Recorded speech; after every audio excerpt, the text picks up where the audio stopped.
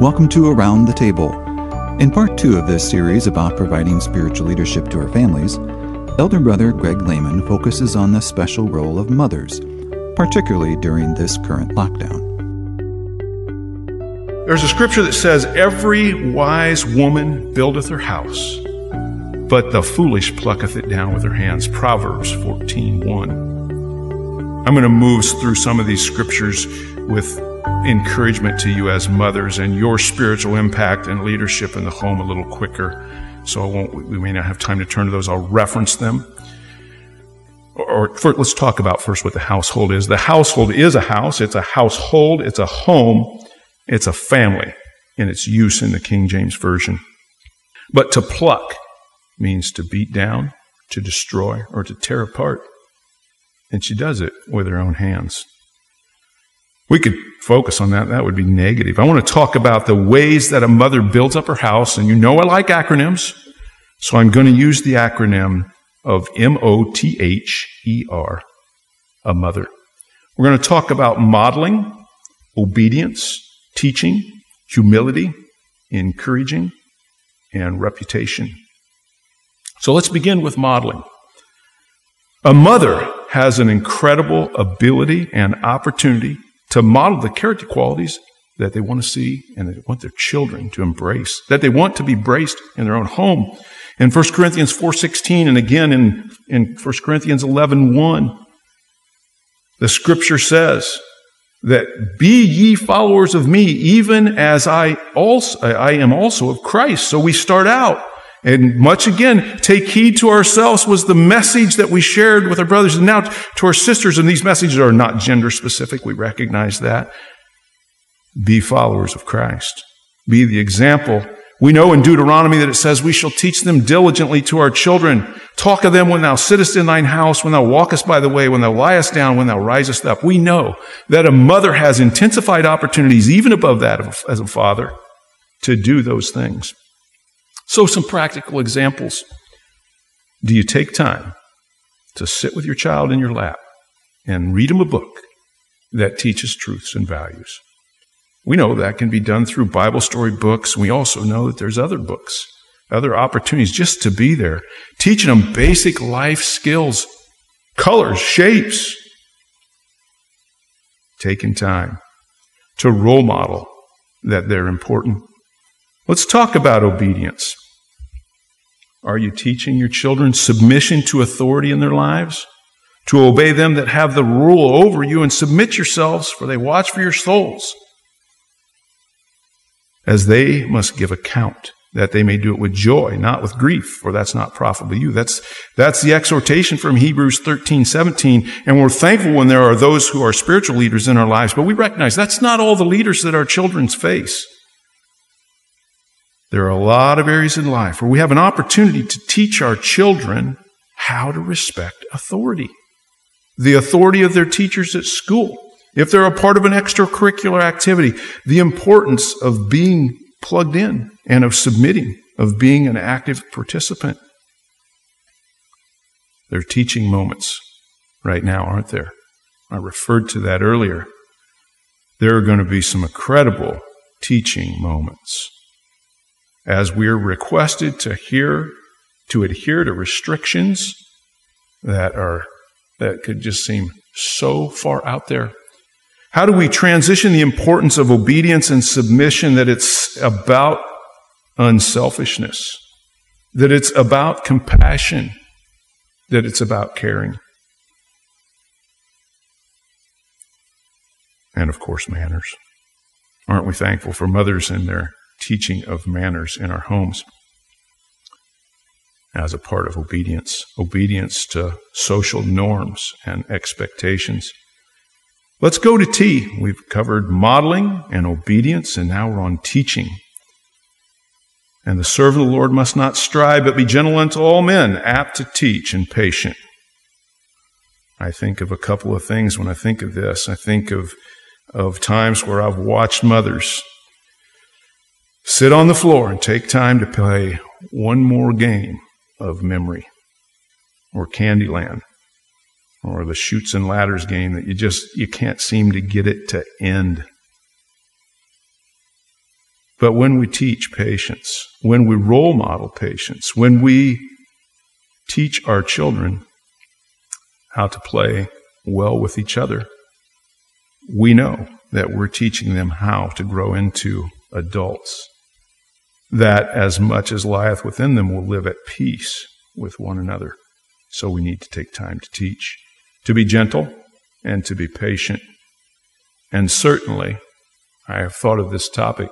I think an upcoming topic that we could consider is, what does it mean to be a Christian in confinement, especially in the United States of America, where we are so used to our freedoms that they are almost our unalienable results, to think that somebody could demand that I have to be confined to this house with these siblings of mine. And it's like, don't touch me, don't be on the same couch as me. I was here first. You've heard it all, right? And as mothers, you have opportunity to teach them that the servant of the Lord must not strive. And this can be hard. I'm going to go on to humility. Humility is better. It's better to be of a humble spirit with the lowly than to divide the spoil with the proud. It tells us that in Proverbs 16:19. Mothers, I pray for your humility. I pray for your grace. I pray for your patience. I experienced this myself, but I think a mother is in intensified situations like this, intensified just in their intensity themselves, but also in the number of iterations that can take place throughout the day, and even can be intensified by a confined family. It takes humility, doesn't it? Not to lash back at the inappropriate behaviors of a teenager. That takes humility. And we recognize this, that a lot of times that's really a manifestation of their own fear, their own insecurities, and their own growing pains. And having the ability to remove ourselves, not to be hurt personally by the way they approach us, but rather through spiritual leadership to respond in a soft tone. A soft tone doesn't mean it's not firm. A soft tone doesn't mean that it doesn't define the parameters and the expectations. Responding in kindness is not responding in kind, and aren't we thankful for that? When we hear tone of voice and body language and some of the disrespectful behaviors that can happen at times, spiritual leadership redirects and redefines that energy. Encouraging, the E in mother. Aren't we thankful for the encouragement of our mothers? Let us consider one another to provoke unto love and to good works. Hebrews 10. It's in Hebrews 10. Helping with homework and projects, teaching them how to be their best in small things, and recognizing and honoring the individual gifts God has given your children.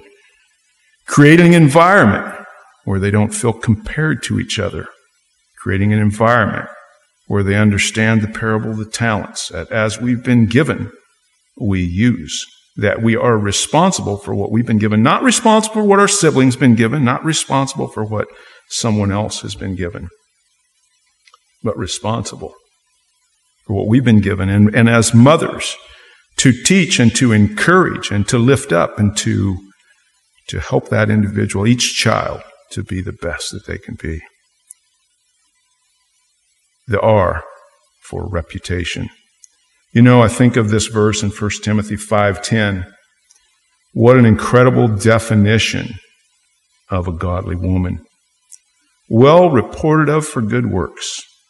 And then I would almost, for many of you as believing mothers, I wouldn't put the word if. Matter of fact, I'm going to substitute because instead of if into every one of these statements as it goes through here, not to alter the word, but to encourage. Well reported of for good works, because she hath lodged strangers, because she has washed the saints' feet, because she hath relieved the afflicted, because she hath diligently followed every good work. This isn't about the big things. Sometimes in here we can read that and we can think, well, these were big events. You know, lodging strangers sometimes is just opening your home to that friend your child drags home from school, who's maybe never seen the inside of a Christian home before.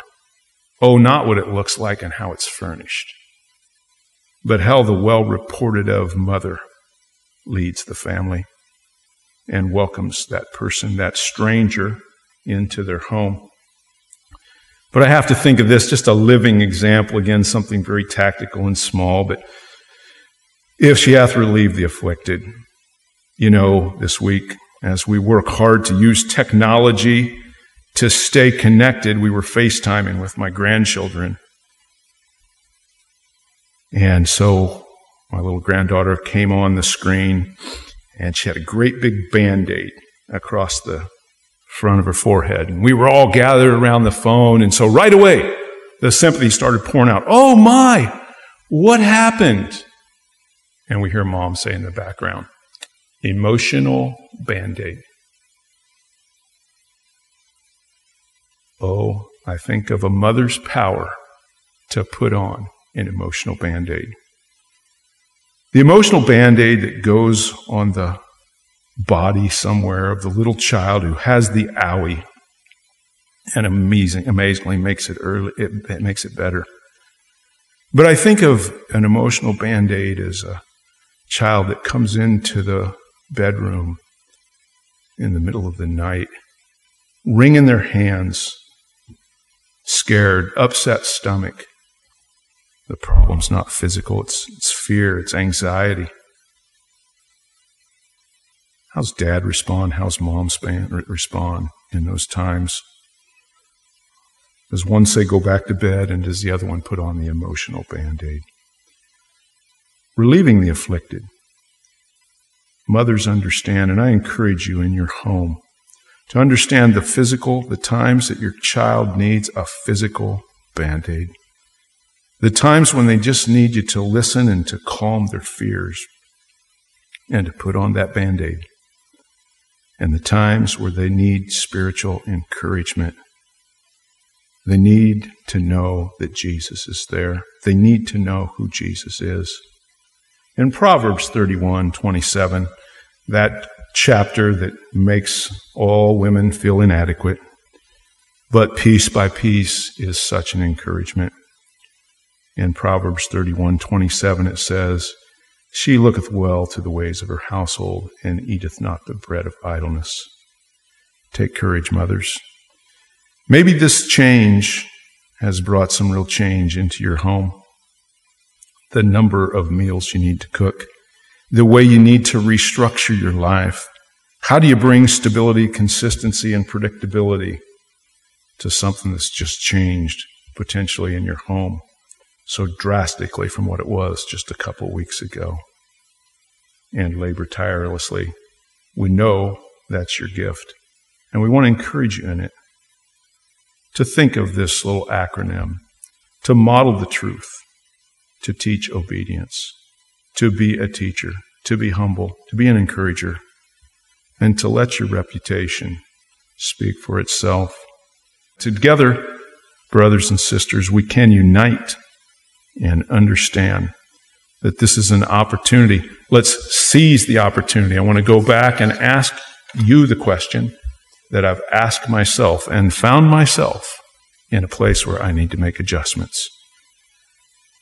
Have the partially or completely, whatever level we're going to go to, limiting quarantine, has it increased your personal awareness and your alertness? Has it aroused you to improve the spiritual leadership in your home? May God richly bless you. We pray for one another. Thanks for listening. And if you have comments on Around the Table or ideas for future episodes, let us know. In AC Central, go to the Settings menu, select User Feedback, and when the web page opens, click the Feedback on Around the Table link. Around the Table is a production of Onward Media, a communications ministry of the Apostolic Christian Church of America.